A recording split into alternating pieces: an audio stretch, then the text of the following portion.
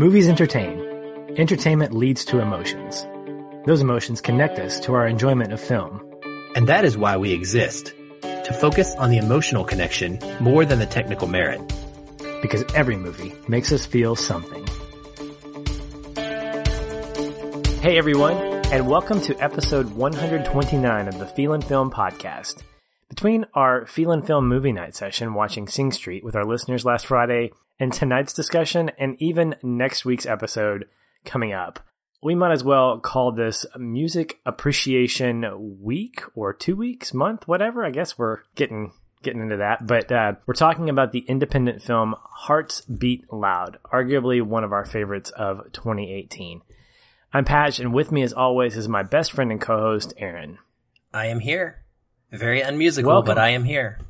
Well, that's okay, because you're here for the podcast chops and not for the musical chops, so I'm glad that we have that at least. I'm excited to get into the discussion. This is actually one that's been on my radar ever since it came out. I was hoping we'd find a chance to get to talk about it, and knowing that you're excited to talk about it too just made it a lot easier to put it on the schedule. So, yay, yay, yay. Before we get into that, why don't we do a little bit of recap about what we've been up to this week, Aaron? Why don't you get us started? Well, I would love to, because I've taken a little bit of a movie kind of hiatus in a way, comparatively at least, to the number of films that I watch on a regular basis. That is, 10 plus a week. This last 2 weeks, I have been completely engrossed in the animated series Avatar: The Last Airbender. And I'm thinking you have not watched this. Is that correct, Patrick? That is correct. Okay, but did you know what it was?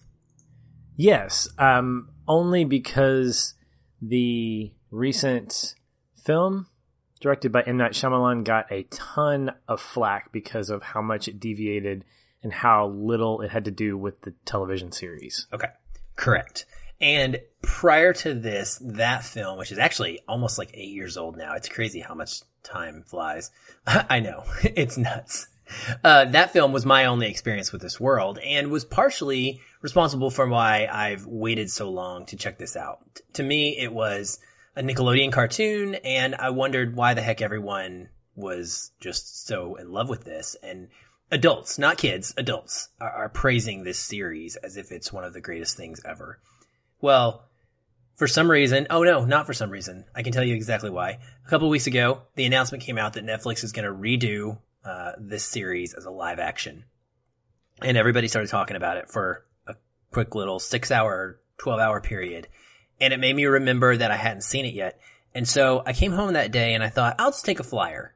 They have these episodes of the show streaming on Nick.com. And so I fired up my browser, shot it over to my TV, sat down and watched episode 1 just to see what this was all about. And I fell in love with it immediately. It took one episode for me to realize pretty quickly, okay, there is a ton of potential here, both in the world building and in the characters as they exist, and in the emotion that was going to kind of be around the characters in this show. And I got off my couch and I drove to Best Buy and I purchased the Blu-ray series of this, because it's no longer streaming for free anywhere. And I came home and I just started watching it, Patrick. And for the last 11 days, I have tried to find as much free time as I could to kind of binge my way through the 3 full seasons of this show. And I wrapped them up last night in what had to be one of the most emotional experiences for me of the year. This series deserves every bit of praise that it has gotten.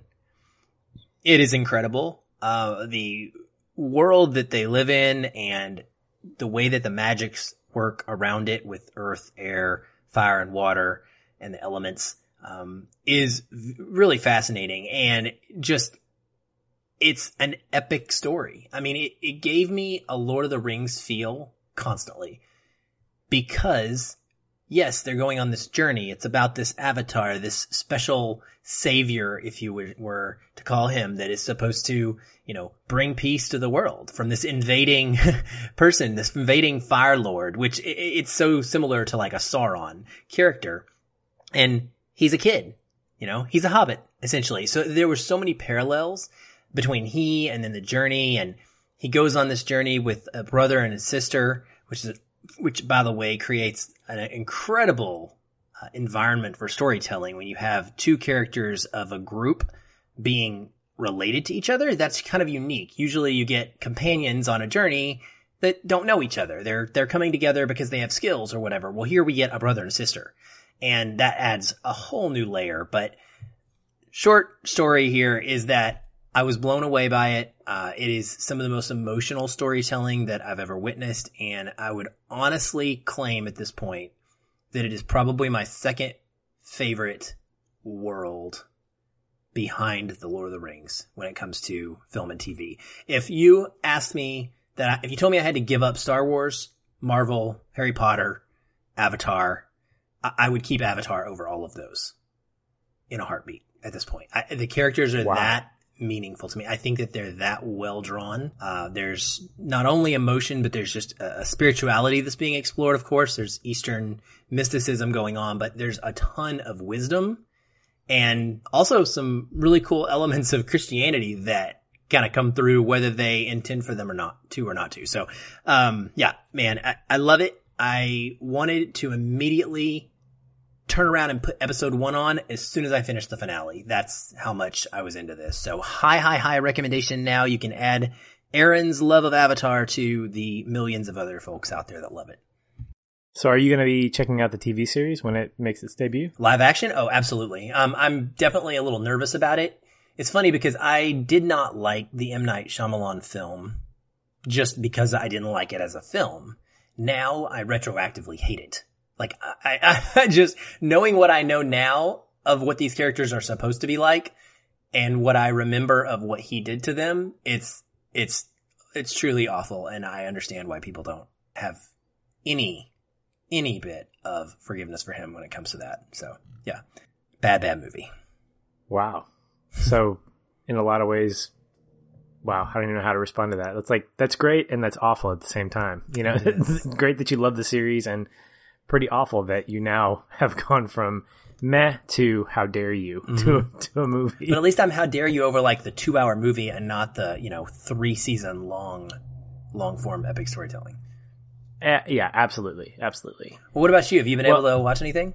Yeah, this week was my chance to catch up a little bit on some of the new television series that are coming out. My wife and I are always curious on what's happening in the fall with the networks, the big three, essentially, NBC, ABC, and CBS. And we don't have a ton of television that we watch. There's a couple that we both sit down and get real interested in.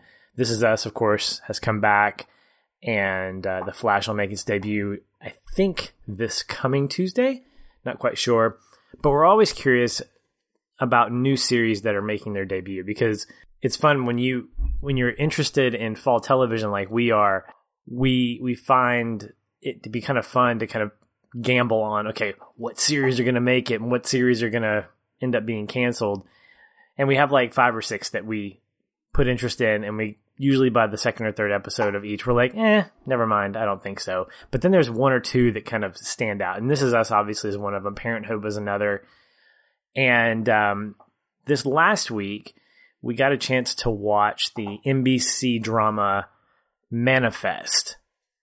And the intriguing thing about this was not just the premise, but the fact that it was EP'd by Robert Zemeckis, Mr. Back to the Future, Mr. Castaway. And I like seeing big names on television series like this, because when you're comfortable with how someone puts their hand on a story in the film world, you're really curious about how they're going to handle it in more of a long-form storytelling aspect. And so the premise itself is kind of cool. It's about this flight on Montego Air, Flight 828. It was going from Jamaica to New York, and there is a brief period of turbulence that causes it to shake or something like that. What we find is when the passengers land, 5 years have actually passed between when they took off and when they landed. And so it's got this Flight of the Navigator feel to it. I don't know if, the so they were kind of lost. They were lost. Yes, absolutely. On a plane. And that's sorry. That's what I thought about. I was like, as soon as I saw the commercial, I was like, what we've run out of ideas. there's no crash. They actually land safely, and so. Or do they? Sorry. Continue on. I don't know about any flash forwards or flash sidewayses or flashbacks or whatever. But check those writing credits quickly for J.J. Abrams and. I don't see a Lindelof or a Hughes anywhere in the credits at this point. It's like anytime we think about an airplane and something weird happening, obviously we have to go back to Lost. But we watched the pilot episode and we were immediately drawn in. And more than anything, what it does is it gives you, it's an ensemble cast. So you have a large number of folks that are involved in this story. You have a main family that it centers around. There's a voiceover narration done by the female lead, who's really sort of narrating the overall story to us. But we also connect with her brother, her would-be husband, and that's part of the plot of the premise, like why that does or doesn't work out. And the episode ends with the plane being explored and then something happening to the plane. I don't want to say any more, any less. I mean, it's not really a spoiler necessarily, but essentially it sets you up to ask a lot of questions, which I think is great for any kind of pilot episode that has that kind of premise. And for me, I love the fact that we're not just getting the obvious questions explored, like, well, what will happen with this crew of people that are going to be 5 years younger than the people that they left on the plane or whatever. So you have a family of 4, a brother who was 9, and they are on this plane. And so when they land, he's still 9 years old, but his sister, who is the same age, is now 14. And so there's that kind of dynamic. But at the same time, there's this kind of weird thing that's happening with some of the main characters where they're starting to hear voices and but these voices are giving them instructions on things to do. And so they're being told, escape or let this thing happen. And so it's just this weird kind of like, what's going on? So like Lost, like the pilot episode of Lost, it leaves you going, what in the world am I in for?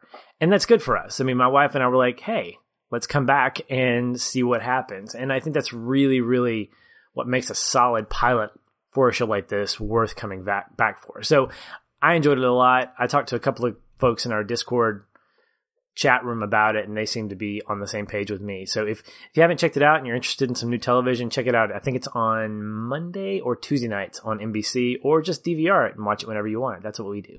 That's what we do in 2018, Patrick.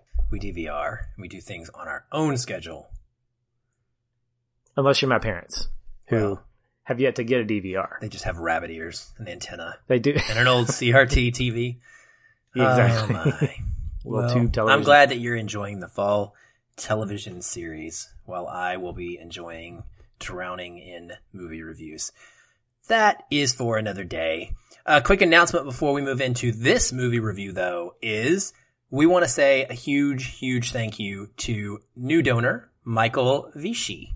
Michael and his brother Scott are newer members of the Feel and Film Facebook group, and that's how we got to know them.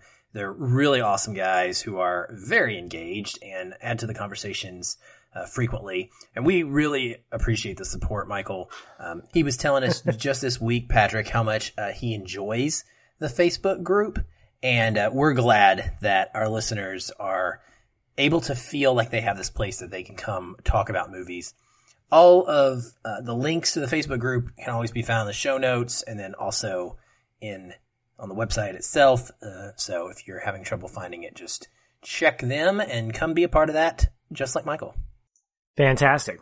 Well, with that being said, let's get into our spoiler zone. This is where we completely spoil the movie and hopefully have a great discussion, which normally happens. So I'm not really worried about that. So if you haven't seen Hearts Beat Loud, it recently dropped on digital and I guess DVD release.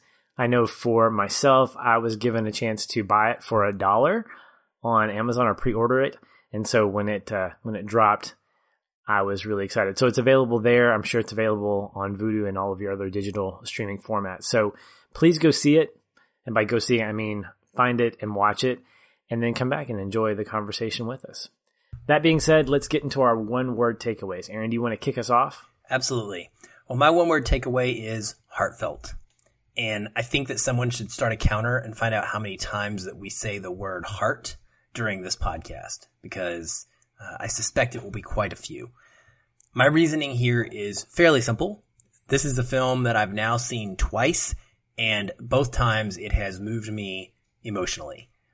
Anytime that a movie can do that to me more than one time, it kind of is elevated into this unique place, because I watch so many movies in a year that rewatching films is just not something that I am frequently able to do.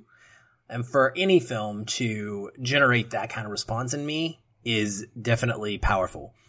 I'm a sucker, Patrick, for any heartwarming father-daughter dynamics that we have here explored. And I'm also a sucker for minimal and simplified coming-of-age type stories that take place over a short period of time and or focus on the growth of relationships or characters without having to have the need of this big, huge, epic conflict a la the TV series I just watched, right? So this became a great contrast to that.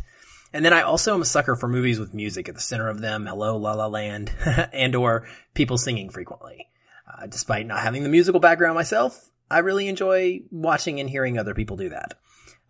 Hearts Beat Loud checks all of these boxes for me, and it's in such a sweet, wholesome way that I am darn near smile crying throughout the whole film. To use a phrase from the film that we just watched with our Feelin' Film members, Sing Street, the other night, this movie also makes me happy sad in a lot of ways. And I love that. So to be totally ridiculous, I will just say that this movie really does make my own heart beat loud. Yay. And I think that puts us up to 4 on the heart meter? I don't know. I'm hoping that someone at home is counting right now, and we'll come back and post in the group on the episode post here in the comments and let us know how many total we get to. Heart, heart, heart. Okay. I was going to say, do you care to give me the over-under on that one if you want to? I would say at least 45. Anyway. Well, in line with what you've talked about, the word that I pulled from this is subtle. And I was going to use simple. I was going to use just direct, but I think subtle really sums it up for me. And I fell in love with this movie when I got to see it earlier this year. And I was really sad that I didn't get a chance to see it soon after. Much like Sing Street, once I finished it, I wanted to immediately pop it back in and watch it again. Like, the experience of it made me want to immediately go back and just experience it again. Like, not because I felt like I missed anything, because I wanted more of what I'd already gotten. And I was reminded of, during this viewing, of how subtle so many of the parts of the movie that stood out to me. And when it comes to that kind of subtle storytelling, it's a challenge because it really requires the creator, the director, the writers, everybody involved to trust the audience. And this movie isn't very long. We're not talking about a 2.5 hour story that's being told here. I mean, this is like, an hour and a half, hour and 45 minutes. It's not very long at all.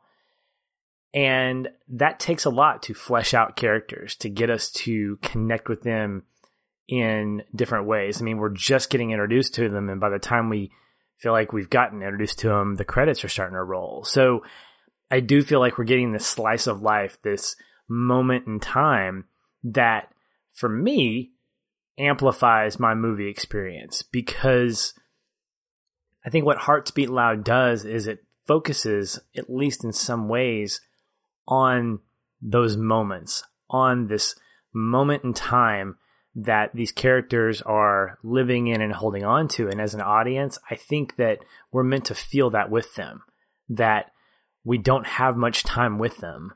And therefore, we've got to be able to hold on as tight as we can, because when it's gone and the credits roll, at least at the time, we can't go back. We own it now.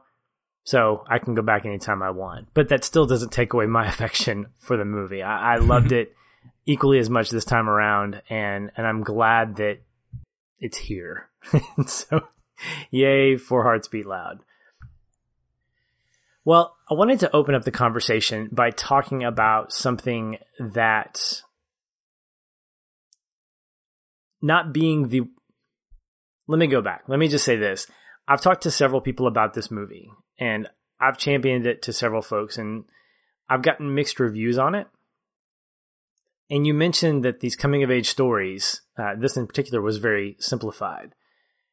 And Hearts Beat Loud is one of those movies that you could almost say is incomplete, because one of the criticisms that came to me was that we got all these pockets of stories. We got all these little things, and we're learning about Frank, and we're learning about his daughter, and we're learning about their mom, and about her relationship with them, and all these different things. And it could be argued that there wasn't a lot of resolution to that. I wanted to know what really attracts you to this kind of slice of life storytelling. I mean, is that problematic for you? Did it work for you? And how does that affect your appreciation or lack thereof for a movie like this? Well, the first thing I would say is that there are very precious few films that would give you everything about a character. So unless we're talking about The Curious Case of Benjamin Button, in which we literally go through an entire lifetime, there are always going to be pockets of information that you don't get. That's the first thing, is that I think because it is a shorter time period that's being focused on, that our minds tell us that relative to the bigger, meaning bigger time periods that most stories tend to cover, that this is small.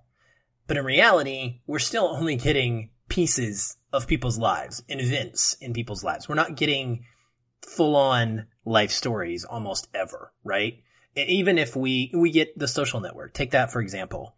We learn about Mark Zuckerberg from the point that he is in college and discovers the idea to create Facebook, up through, Facebook becoming a big deal and being successful. But we don't get what's happening after that. We don't get what happened. We don't know what happened to Mark Zuckerberg in the 3rd grade. You know what I mean? So there will always be things that characters do not have revealed. And I think we need to let go of a feeling that we need to have anything and just focus on what is provided to us.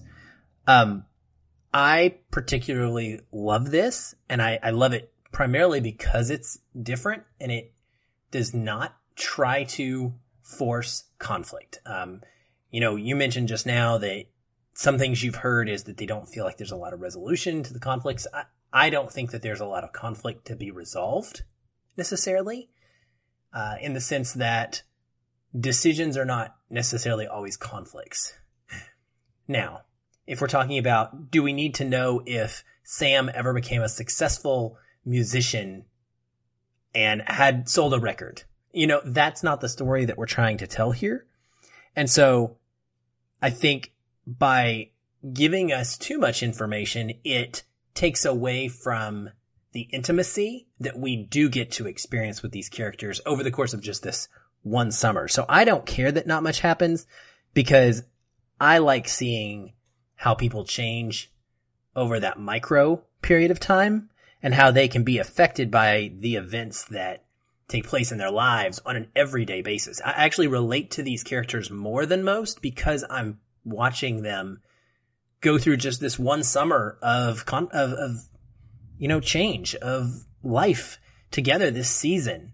And I don't need to know what happens after that. All I need to know is what happens when we get started and that amazing ending. Exactly. I look at this movie and I think it's a peek into a world instead of trying to give us completion.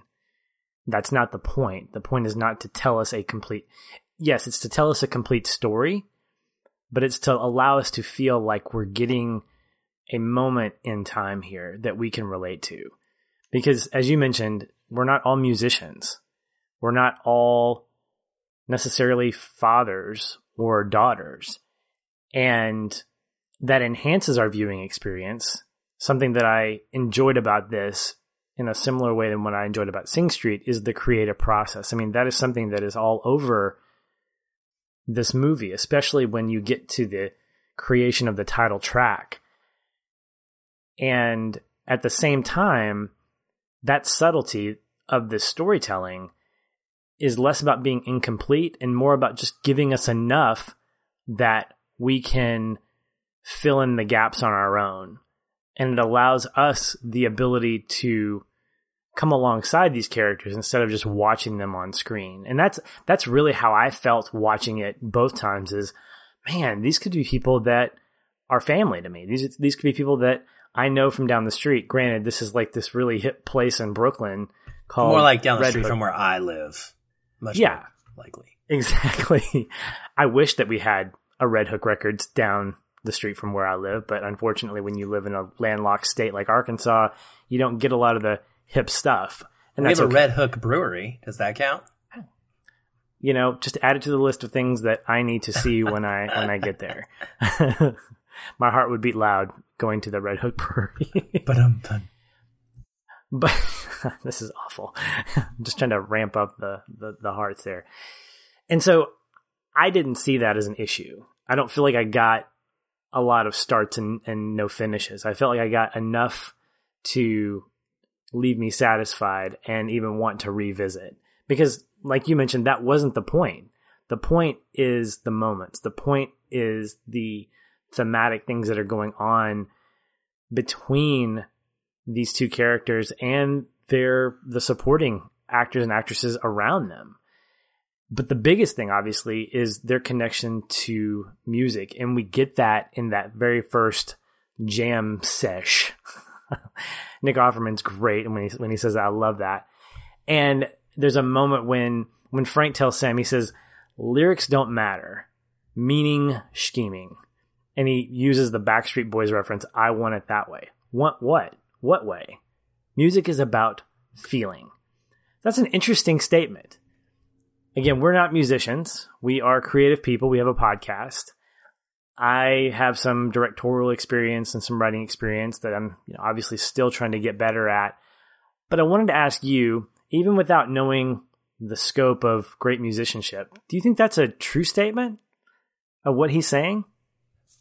That music is about feeling? Yes, I do believe that music is about feeling. I think that the entire intent of music is to serve as another means of communication, to relay information, and in this case, it's to relay a feeling, an emotional state. And so it absolutely is about feeling. Sam actually says later in the film that every song is technically a love song, which is another like really deep thing that I thought a lot about. Yeah. I can think of some that probably aren't, but then you get kind of meta with it and you're like, oh, but you're in love with the writing of you had a love relationship to write this piece of art and this song. So in a way, it is a love song. Like the act of creating it is a love song. Anyway, I digress. But yes, I do think that music is about feeling, and I love that quote, not only because he mentions the Backstreet Boys, which is awesome, especially coming from a hipster dude. Like, it's perfect. Yeah. Right? You're like, that's not who he should be mentioning. I'm expecting something completely different from him. But I do think that it's true. I think music is totally about how it makes you feel, or at least for me it is. That's what we exist here to talk about, is how movies make us feel. And a large part of why you and I both gravitate towards films that have wonderful scores or that are musicals in some form or format is because it enhances our emotional reaction to the movie itself. And so, yeah, I absolutely think that's true. Yeah, there's a deliberate and healthy manipulation that takes place in a song. And there's reasons why we gravitate towards particular ones at any point in our lives, just like with a movie that affects us differently. If we're at a different place in our life, a song will do that same thing. There's a Peter Gabriel song called In Your Eyes that I find just incredibly beautiful.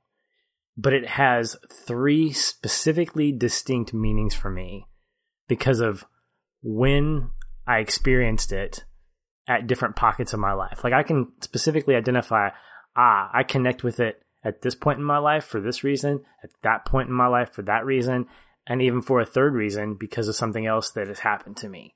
And I love that because it's the same lyrics, it's the same music, it's the same arrangement, but it means something different because of where I was when I listened to it. Dude, you're so right. You're hitting on something that I actually pulled out of this film, the interpretation of songwriting. And you're absolutely on the nose here because I'm the same way. If I listen to a song, in a way, I'm looking for a lyric to connect with. And I might pull out 1 2-line phrase and be like, this song is written about me, like it's for me, right? Because like I'm connecting to that. And I feel like you wrote that song about my life. And so I'm trying to find a way to do that, or it's happening naturally. And what I noticed about this film was how well it shows us that process. The fact that Sam and her song that she writes, the love song, is specifically written about Rose. And the rest of the songs in this, if you listen to the lyrics, like you can see very clearly that these songs are direct, like they're directly pieces of their life at the time, right? Being put to music. And then we tend to forget that, I think. At least I do. When I'm listening to songs on the radio and I hear a love song, I'm just thinking of it as like some made up words. But some songwriter somewhere, in many, many, many cases, is going through an event in their life and they are using that particular song and those lyrics to express that. Like, these are like real things that happen to real people. They're not just made up fiction all the time. And so I really noticed that in this one, how a song's not necessarily meant for me. It's not, but it's awesome that I can connect to that. And it's similar to just any relationship. You know, if you told me you were going through some big trauma in your life and I was like, yeah, man, I've gone through that too, then you and I are relating to the same thing. And there's a cool connection that happens there. And that's part of that emotion that comes from music for me. Absolutely. And there's a magic that comes from knowing those lyrics by heart. And when you know those lyrics by heart, when 2 people know those lyrics and they're singing them together, they're connecting with that song, but they're connecting from different places. And so there's this weird kind of duality that exists where if you and I were listening to In Your Eyes and it resonated with you in a completely different way than it resonated with me, but we're both singing the song together, we're now connected as human beings to that song. Like we're in that together. There's a community that exists between the 2 of us in that moment because we're both singing those lyrics. I mean, you've been when we grew up in the youth group, I don't know, with those ski trips that we took, there were times when the song would come on the radio and everybody would start singing it because everybody knew the lyrics. And there was something cool about that. There was that camaraderie that existed.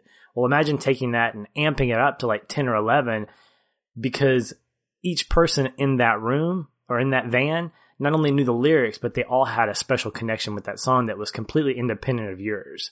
And so you've got this incredible community of people that are singing a song that they all know, but they know it because of different reasons. Yeah, and sometimes they don't have to know it because of different reasons. That experience of singing it with other people in the van becomes their connection, like whether they have any personal connection to the lyrics or not. Yeah, absolutely. And I think that's where Frank and Sam's relationship doesn't stem from, but I think it's accented by in the fact that they are creating this song. Yes, it's Sam's song, but one of my favorite scenes is the creation of that song because they're both adding to that actual composition. You know, Frank brings in bass and then Sam puts her vocals to it. And then you see Frank putting the drum track down. They're putting layers upon layers upon layers. They are creating this song. It's their song. Yes, Sam may have written the lyrics and she may have initially written the music, but it's their song. And it's the one that ultimately goes on to Spotify, which, by the way, I think that's fantastic that they're using this modern technology. And the moment that this movie ended, I went on Spotify and I looked up We're Not a Band, Hearts Beat Loud to see if it actually existed. Unfortunately, it did not by We're Not a Band, but I believe the single did get released. Oh no, the whole soundtrack's on Spotify. No, it is now. It did not get released until a few weeks after I think it hit theaters. And so only the single was available. And so I was happy about that, even though it didn't say it was by We're Not a Band. But that brings up a question I wanted to ask. Do you think that Frank was right in submitting it, even though Sam didn't want him to? Well, yeah, I mean, that is definitely a huge question. And I think that different people coming from different parts of their life might approach this differently. If you ask my daughter, she might have a different answer than the one that I might give, is what I'm getting at. So there's a reason that Sam sees it one way and Frank sees it another. I think that if I had to choose, if I was forced to say yes or no, I would probably say that he made a poor decision in releasing it without her permission, yes. I do not think that his desire to accelerate her career, even if it's completely devoid of selfishness, which it's not. First of all, it's not. He has a dog in the fight, and that's okay. I don't think it outweighs his desire to see his daughter's talent expressed and witnessed by the public. So I think that definitely is his highest priority. But someone has to have choice in their own artistic endeavor, I think. And so I would say there should have been a conversation that happened, and she should have had buy-off and buy-in before that took place, even though it ends up in, a happy result down the road. Yeah, it created some good conflict and entertaining conflict nonetheless. I love that scene in the coffee shop where he hears the song, because that's what we would do. I mean, if we heard somebody, when we hear somebody has listened to our podcast and they're like, yeah, I loved it when you said this. We're like, oh my gosh, people are listening to us. That's crazy. Whatever. One of my favorite scenes. I think it's great. It really is great. At the same time, Frank has taken a bit of her intimacy and has exploited it, because they created the song, but it started with her lyrics, vulnerable, intimate lyrics. And while it is ambiguous to a modern audience like me or you who are discovering where the source comes from, to her, this is a diary entry. This is, well, two things are happening. One, the intimacy of her lyrics, and also the intimacy of the creative process between her and her dad, because we get that kind of hint early on that this is something that they have done in the past, that it's a father-daughter thing. This is not a, hey, we should go into the studio and cut a record. No, this is just kind of what they do. This is the way in which they bond. And I think for her, it felt very exploitative, because she's basically saying, you took something that was personal to me and something else that was personal to me and you, and you've now capitalized on it. You've now put it out there for the world. Granted, it had some positive repercussions. So being right or wrong, I think, yes, he was wrong, but I think it allowed her to open up as a character, which was the intent by the creative team here. Yeah, I mean, clearly it works on the level of storytelling in this movie, but all things considered, it's not, it likely could have resulted in a much different ending or much different path for this movie. I mean, this could have created a serious division between daughter and father, in light of a betrayal, because you're doing this thing and you're pushing what you want for her life onto her, and pushing it forward. Whereas maybe that's not how she wanted things to go. So yeah, I mean, it's It's that's what makes this such a good movie. It's what makes it fun to watch and interesting, is because that's what we get to see played out. Yeah. And we see an obvious tension here with Frank being motivated to almost revitalize his desire to be in a band. And that's the obvious, like, hey, reliving your youth. You pick up on that. But I think there are some other underlying things that might be going on with him. And this is where subtlety really starts to take shape. And I wanted to see if there was anything specific that you may have picked up on motive-wise that came out of this viewing of Hearts Beat Loud outside of his general motivation to want to get a band together and relive a potentially successful music career with his daughter. Well, when we first meet Frank, he's a jerk. And I think that that's interesting because our first introduction to him is him being rude to customers. He's smoking in the store and he's dismissive of their frustration about that. And I just immediately thought, man, this is a hurt person hurting people. Like that's what this guy is. He is pushing out his frustrations with his own life onto the people that are in this store right now. And so to the subtlety point, like, it's such great storytelling because I picked up on it right away. I didn't need anything more than that brief scene to know that's where Frank was in his life. I think that it's way more than him wanting to be in a band. And for me, it all kind of goes down to his and Sam's relationship in general. I think that's where his motivation lies.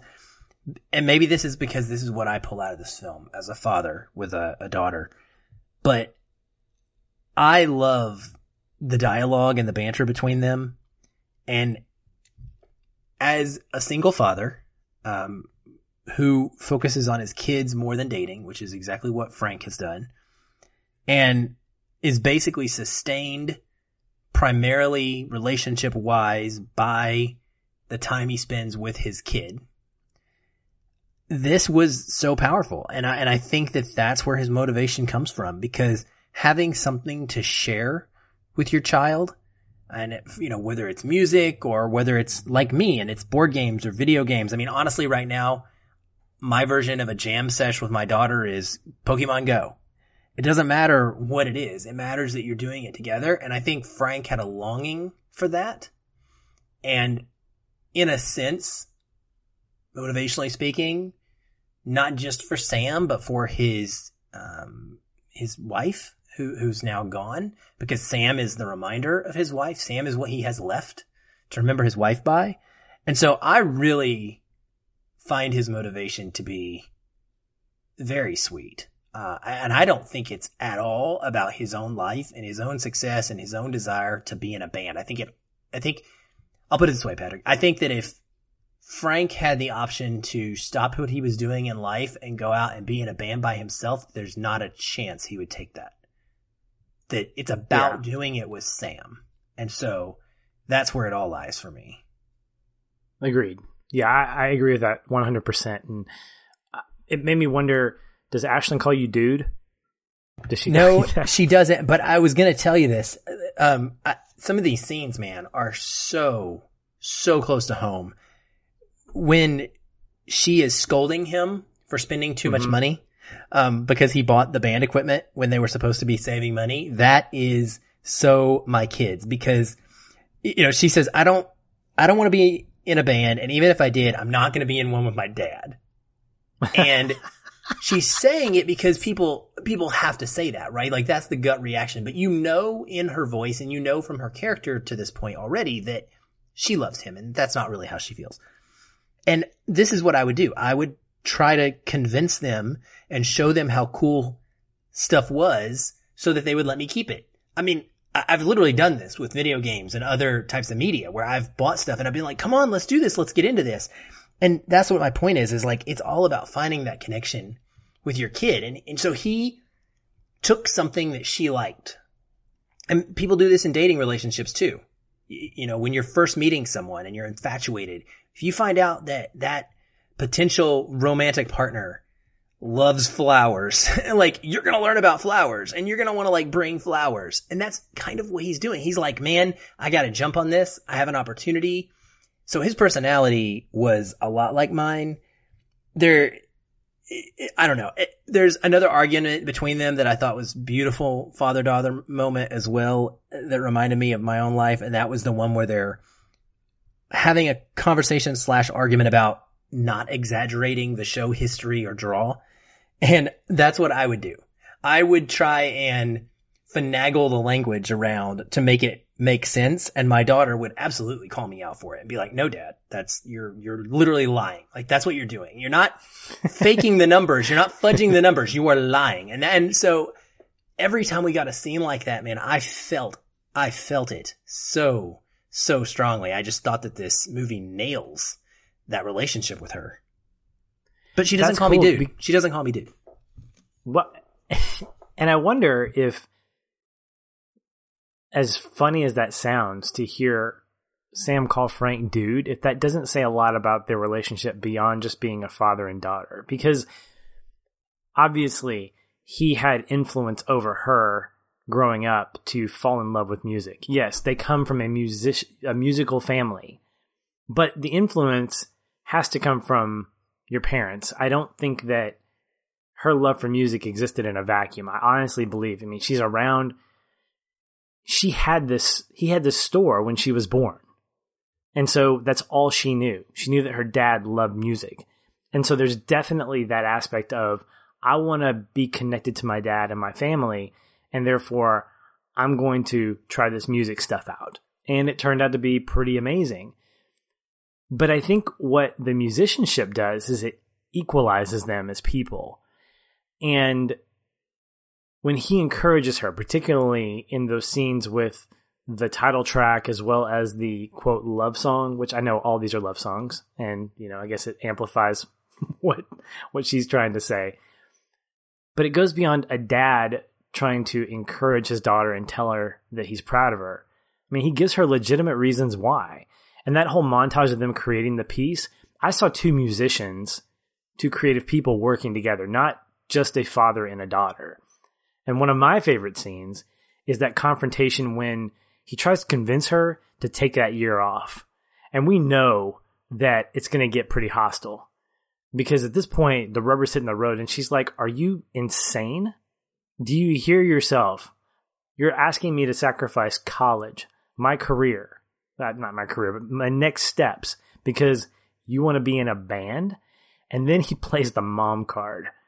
Oh my, and I love her reaction. She goes, don't do that. That was my reaction too. I actually, to the TV, I was like, no, don't do that. It's so harsh because that's exactly what he did. He played the mom card. He was like, we got you to fall in love with this, and now I'm going to play that card. Your mother would have done this. And it's wrong. It's absolutely wrong because that's the ultimate manipulation of that moment. But I think that for the most part, their relationship has this interesting duality where they're both a father and a daughter, but also creatives trying to exist in the same space. And he wants her to get better at her craft, but I think he fights that. He fights that because he doesn't want to let that go. And these are the things that I picked up on. I love your perspective and what you saw from that because of your relationship with your daughter. And what I saw was wanting him wanting to be connected to music in light of the fact that his store was closing. So at the very beginning, we already get this sense of, oh my gosh, he's losing something. And now he's going to get a chance to hold on to a piece of music or a piece of that life because he and his daughter have this hit song. He's got this relationship with Leslie, the landlady, that seems to be blossoming into something to a point where she kisses him. And I have a personal issue with her, especially in light of what happens. I think we can talk about that. But then he has this connection with his daughter that you mentioned, even though she's going off to college. I mean, we mentioned that this whole story takes place, I think, within a 2 to 3 week period right before she's going to go off to UCLA. man, that's difficult. When my son goes off to college or he leaves the house, maybe I'll say, great, finally. But I think more than likely I'm going to be like, oh my gosh, you're leaving. You're not going to be around anymore. But ultimately, I think he battles with wanting things to both change and stay the same all at once, which is hard to do. It's almost impossible because he wants all those things. He wants to maintain that relationship with her. He wants to maintain that connection with music. But at the same time, he knows he has to let those things go because of life giving him these circumstances. I completely agree. And let me say a couple things. One is, yes, I concur with you on fearing that day. I desperately fear that day. Frank feels like he's been outgrown by Sam. Like that's part of what he's trying to hang on to this moment, man, as long as he can. And I'm getting closer, like this Saturday coming up, we're going to college credit, information sessions and things like that. Like it's there. It's happening. It's happened so fast and it's scary to me. I can't even imagine what it would feel like or what it will feel like when that child is going to be leaving the nest, so to speak, and going away. No longer needing you, no longer relying on you, man. It is tough. It is super tough what he's going through. And the other thing is regarding Leslie, I actually wrote something down about that because here's what I love about that scene. It is incredibly realistic to me. And this whole movie feels like people I know could be experiencing these things or myself could be experiencing this. You're absolutely right that it's wrong. That doesn't mean it doesn't happen. And what I feel like that scene is showing us is the way that when you're talking to someone and you are bearing your soul to each other in an intimate manner, that emotions can lead you to being in a physical place that you may really not want to be. And that there is something very deeply affecting about being listened to about real life stuff. Even you and I, as best friends, the majority of what we talk about is podcast planning or entertainment type stuff because it's just hard to find time to sit down and, we have to make an effort, and we do, to recap each other and be like, hey, here's what's going on in like real life. You know what I mean? And that's powerful stuff when you actually talk to someone about real life. And we don't do that in our relationships in 2018 very much. I think majority of them are much more superficial and fleeting than that. And so I feel like there's a vulnerability being explored here and not intentionally taken advantage of. I think that they're drawn to this place by that experience that they haven't had, or specifically he hasn't been having. And it's sweet and it's also scary because I feel like that's the kind of experience that can lead people to making incredibly poor longer term decisions, right? Or making much bigger mistakes. But I love that scene because it makes me think about all of those things. And, if I was watching with my daughter, I could explain that. And I could say, here's what you need to be aware of. You can't let your emotions get ahead of you, and take you to this place when you're not really ready to be there. So that was my thoughts on the whole Leslie scenario. I thought it was a great addition to the film because of that, even though I don't like that, what she did at all. But when you were talking about like carpe diem versus long-term joy, essentially, mm-hmm. It kind of happens out where they get both, right? In this film, in a sense. If we're talking about Sam's relationship specifically, she has to deal with this, I think, in a different way than Frank does because of Rose. She meets this girl that she's very intimate with, and this relationship that she doesn't want to give up, but she's going to have to give up if she leaves. And that's something that we've all had to deal with, whether it's romantic or not. And how much you explore the carpe diem-ness of that time, I think is important. I think what it shows us is someone Sam never really loses sight of her future, but she also learns to enjoy the moment and live in the moment. So I think, in a sense, Sam does both of these things. Does that make sense? I think she's the most successful at both enjoying the wonderful happiness of the moment and also anticipating and experiencing that long-term joy. But it comes with vulnerability. And there are pockets of relationships, pairs of relationships in this movie that give us hints at that. But I think her relationship with Rose is probably the most on the nose, or the one that fleshes that out probably in the most healthy way. You have Dave, who is basically Sam Malone. I mean, let's just call it what it is. I mean, this is Sam Malone all over the place because he's Dave a bartender, right? Okay. Yeah. It's Sam Malone. But his relationship with Frank is a lot like what you were talking about, where Frank is relying on him to, whether he wants it or not, give him the truth. And Dave is basically saying, look, we had our moment. My moment was Woodstock or whatever it was. Your moment was that. You've got to be able to let that go. And so there's real conversation with Dave and Frank. There are pockets of real conversation through the music, through the moments of performing and creating with Frank and Sam. But Sam and Rose's relationship to me is probably the most sincere, the most tender, I will almost say the most satisfying for me as an audience, because I felt like that's exactly what you said. She got both. She was able to experience the moments with Rose in the most tender and honest ways. And at the same time, she was able to let that go and have to move on to get to UCLA. Like, she could have chosen to stick around, but Rose wouldn't let her. That's what I picked up on it. Rose was not going to tell her to stay. She never offered to do that. Sam was never. I don't think there was ever any question of Sam that was gonna stick around.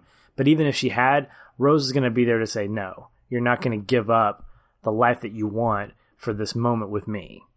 Right. So it's La La Land, essentially, is what we see happen here. I'm not kidding. Exactly right. Yeah. The ending of. I mean, this is the same scenario here, and I love it because it's realistic and it reinforces that relationships are not always going to be for your entire life.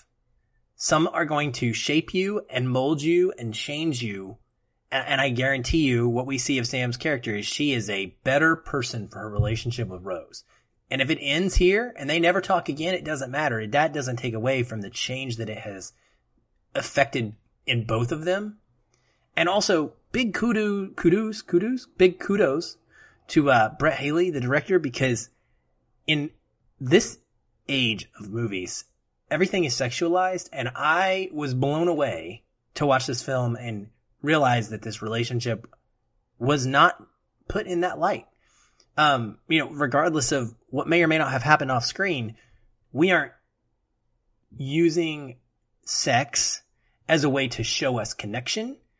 And what we saw between Rose and Sam was so much more satisfying, great word that you used, so much more meaningful and real and deep, because it wasn't conveyed to us because of physical interaction. It was conveyed to us out of actions, which love is an action, period.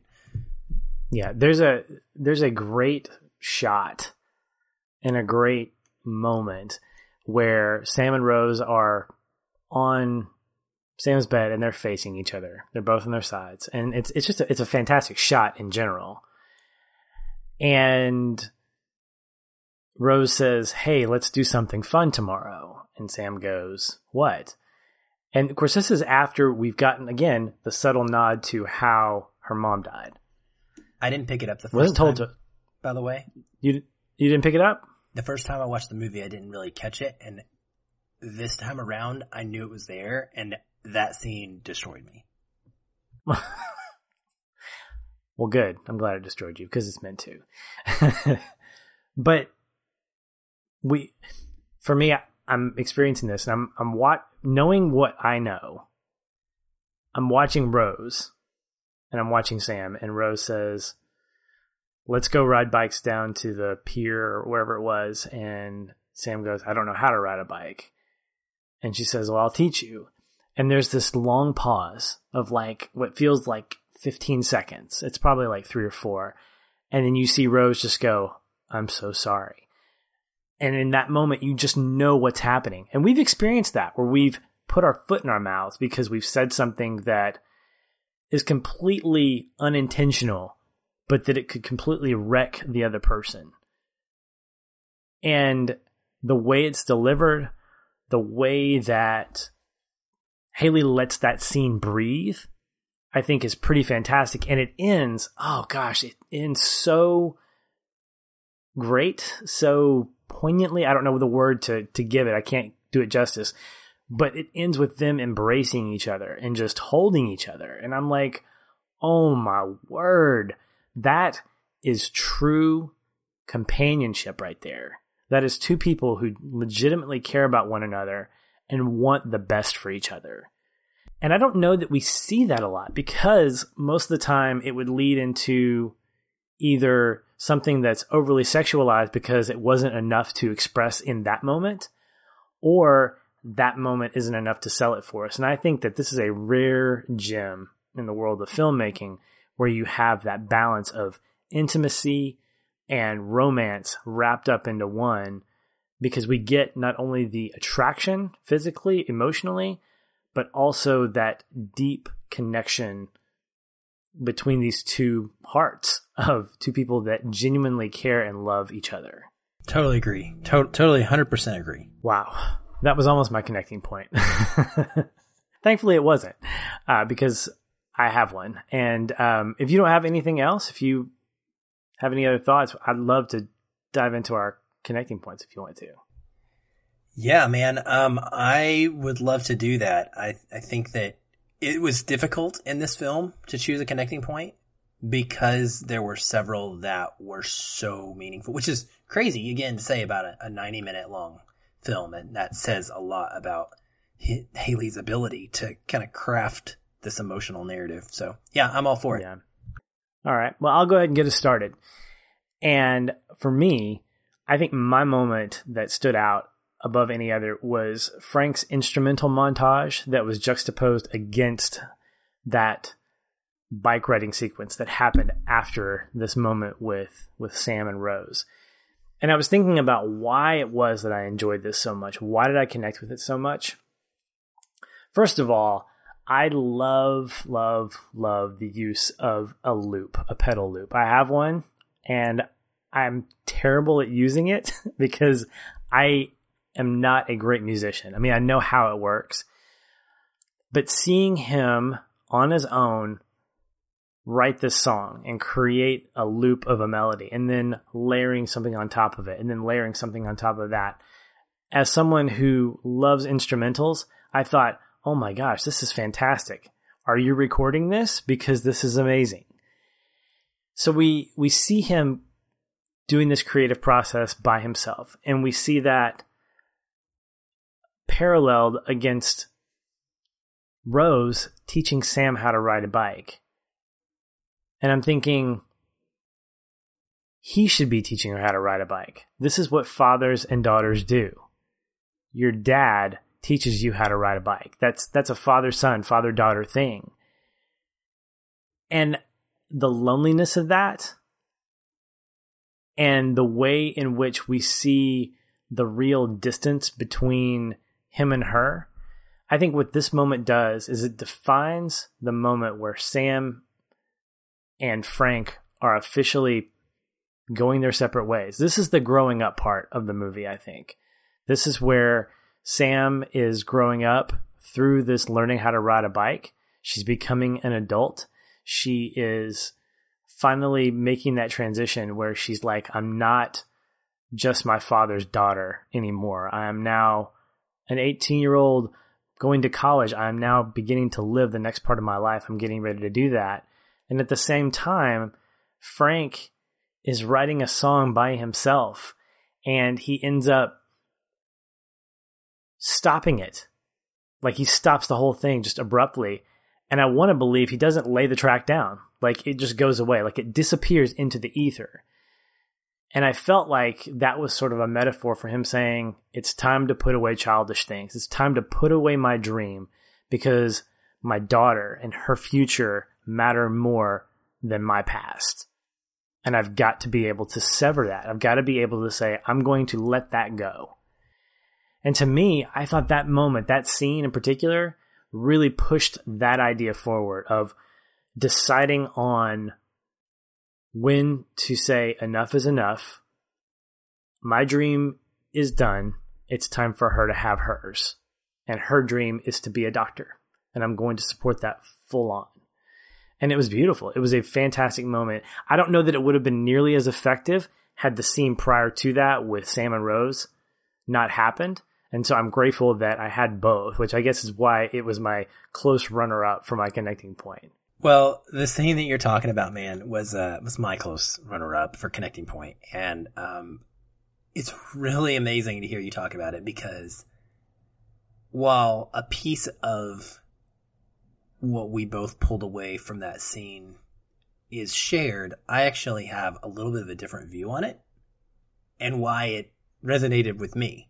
So it was powerful for both of us, but in very different ways. Like I said, with noticing that scene about the bicycle, with her and Rose there for the first time, it made this so much more meaningful because we see her being taught by this person that loves her when her mom can no longer do it.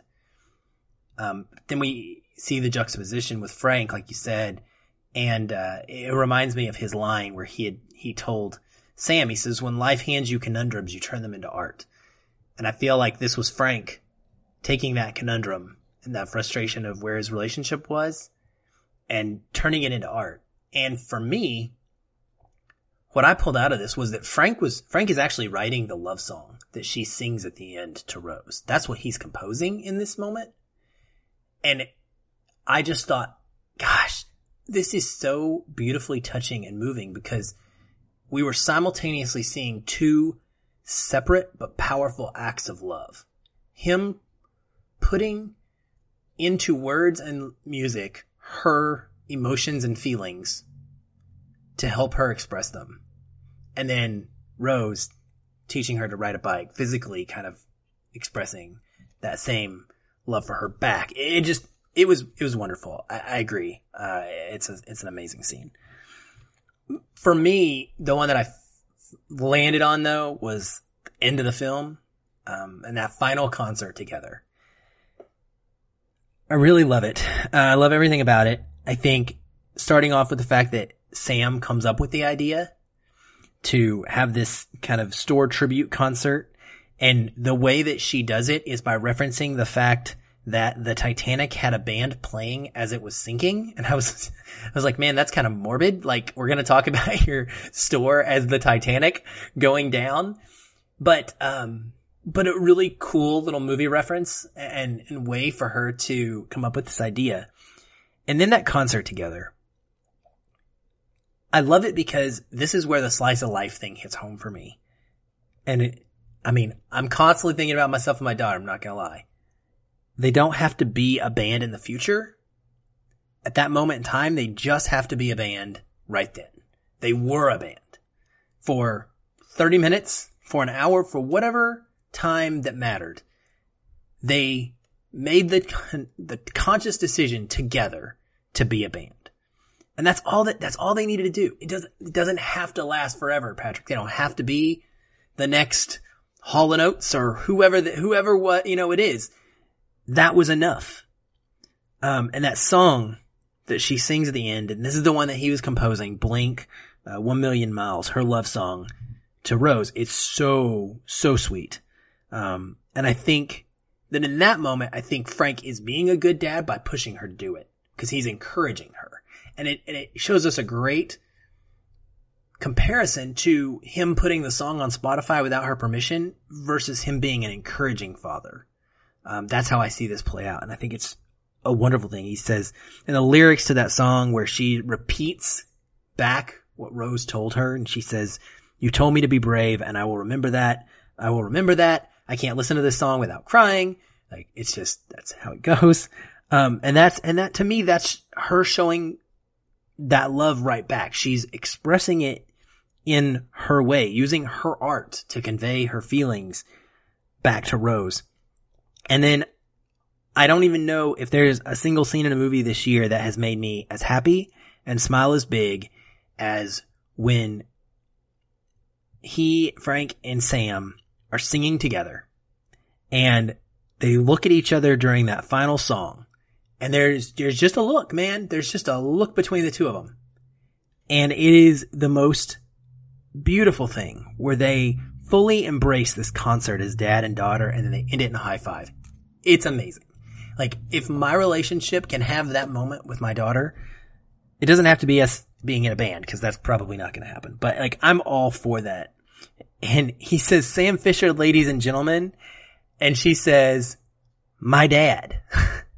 And, like, oh boy. I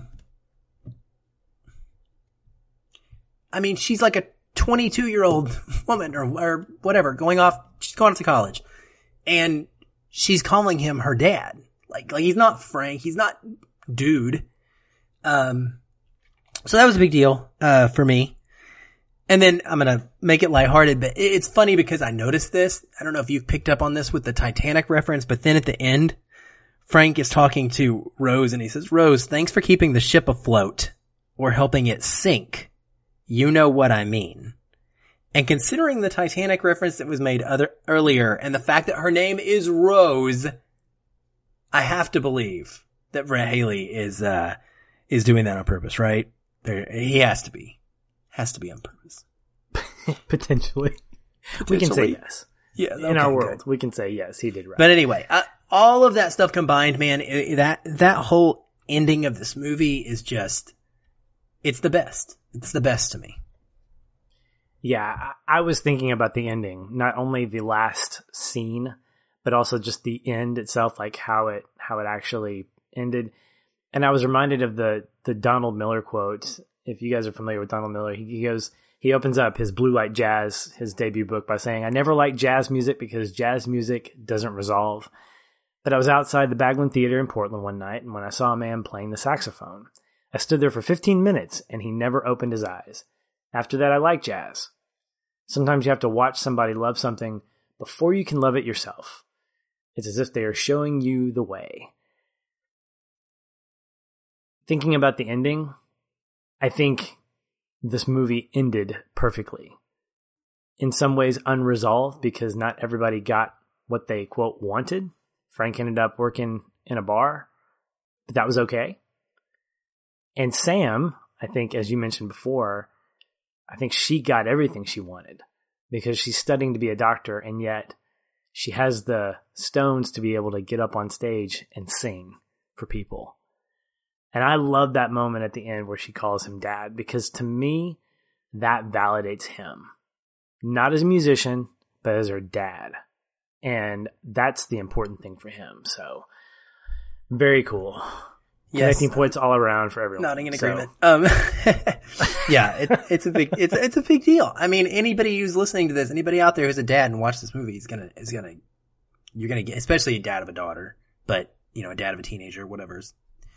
You're going to watch this again in 10 years and you're going to break down too. And I'm going to point back to this moment and be like, see, it wasn't just me. I just wanted to say real quick, I hope this movie's not forgotten come awards time. It's a little indie film and it probably will be, but the music soundtrack from Keegan DeWitt, these songs, I would love to see an Oscar nomination for one of these. I really, really would. It's going to be tough to beat anything from By a Star Is Born, but whatever. Those are great too, but this deserves to be in the conversation. And I think it would really open up people to maybe being able to see this film more and learning that it exists. Hopefully we're doing a little bit of that, but if it was to get some awards consideration, that would as well. So I'm hoping that I can help promote that and that others will recognize it for its greatness. Kiersey Clemons is singing. I don't know if you knew that, Patrick, but that's her. She's an actress to watch. She's phenomenal in this. And Nick Offerman, I have never seen Nick Offerman be this good. I was telling somebody the other day, I said, this is a best actor type performance. And people are not going to think that because it's so quiet or subtle and small, blah, blah, blah. All of the reasons. It's not like he doesn't have some big Oscar moment speech. There's two scenes, man. there is that moment when she says, "Dad, what if I stayed?" after the concert. Now I'm going to cry again. But the way that the look on his face, right? His eyes are red. He's got tears forming. He tries to open his mouth. He can't really speak. It is the most beautiful and tender thing. And you compare that scene and you take that one and then that moment in the diner when he is so ecstatic about his song being on Spotify, running around telling people, listen to this. Whoopie Pies and Spotify. Like, his emotional, like, expressions in that scene, to me, these two things are screaming award worthy to me. So I just am blown away by his performance in this. He's fantastic. I don't know that I've ever seen him do drama this well. I mean, he was in The Founder and he did great, but this is a further step up, and I love it. And I love the fact that most people, including myself, would only know him from Parks and Rec and his ability to make you laugh. I've actually got his biography, or not memoir, but yeah, I guess it's his autobiography called Paddle Your Own Canoe that I have yet to read, but I want to. It's probably going to make my fall reading list, especially in light of just seeing these performances like this. And you brought up the idea of his facial expressions. It reminds me a lot of Andy Serkis in a lot of ways, not necessarily from a CG point of view, but the ability to emote, the ability to express a deep, heartfelt emotion with your face. I think that's where he shines, because the way he delivers his lines are very monotone. They're very level. I mean, he doesn't get crazy excited. Like, even his conversation with Leslie at the door, when he just when he confronts her, one of the funniest and heartbreaking moments of the movie for me was when she shuts the door after he's basically just berated her, his drunk self, and he goes, "Well, I hope we can still be friends." And it's hilarious and awful at the same time. And genuine. And very genuine. I felt that way. I'm like I felt that way. Let's not get into that. We're whatever. But yeah, he's great, man. And I think that he's undersold as an actor just because of the fact that he could do stuff like this and make us feel the way he does. Absolutely. All right. Well, let's take a deep breath. Let's bring it back and let's wrap things up. Aaron, if people want to continue the conversation with you and give you props for everything you just said, where can they find you? You can find me on Twitter at FeelinFilm or at FeelinFilmAaron. Either one works. I'll be tweeting there. You can find me in our awesome Facebook group, which we invite each and every one of you to come be a part of, where conversations are happening all week long with other great film lovers. And I also wanted to mention, Patrick, that our Patreon voting for October is upon us. I will be sending that email out October 1. I love that you're dancing over this.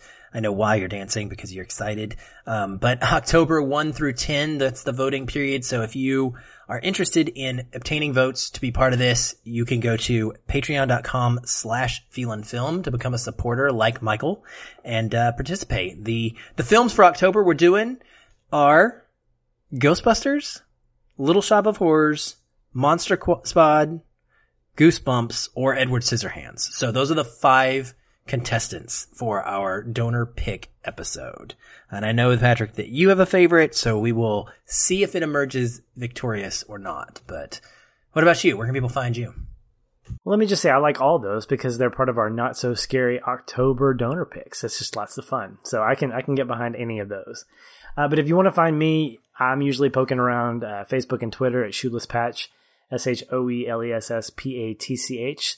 Best way to engage with me is just to @ me or tag me in something. Get that way so I can continue the conversation on anything like that. Coming up this week, we're going to be interviewing Mark O'Connell on his new book, as well as talking about the donor pick for September, which is AI. I actually have not seen this yet. This is a first time watch for me, so I'm pretty excited about that.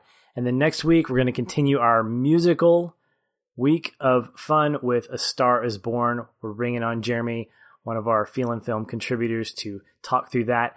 And